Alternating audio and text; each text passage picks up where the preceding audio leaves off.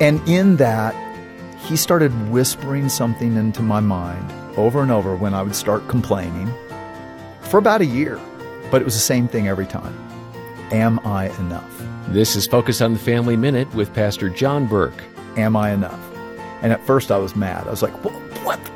I left my engineering career to follow you into ministry. I left that ministry to come plant a church to help reach people. What do you mean, am I enough? Haven't I shown? And then I realized, oh, I guess not. Because the truth is, if God, loving God, loving my family, loving the people who are coming, and even with the difficulties that come, is not enough, God has to do things my way or I get mad and angry and frustrated with him. Hear more from John at FamilyMinute.org.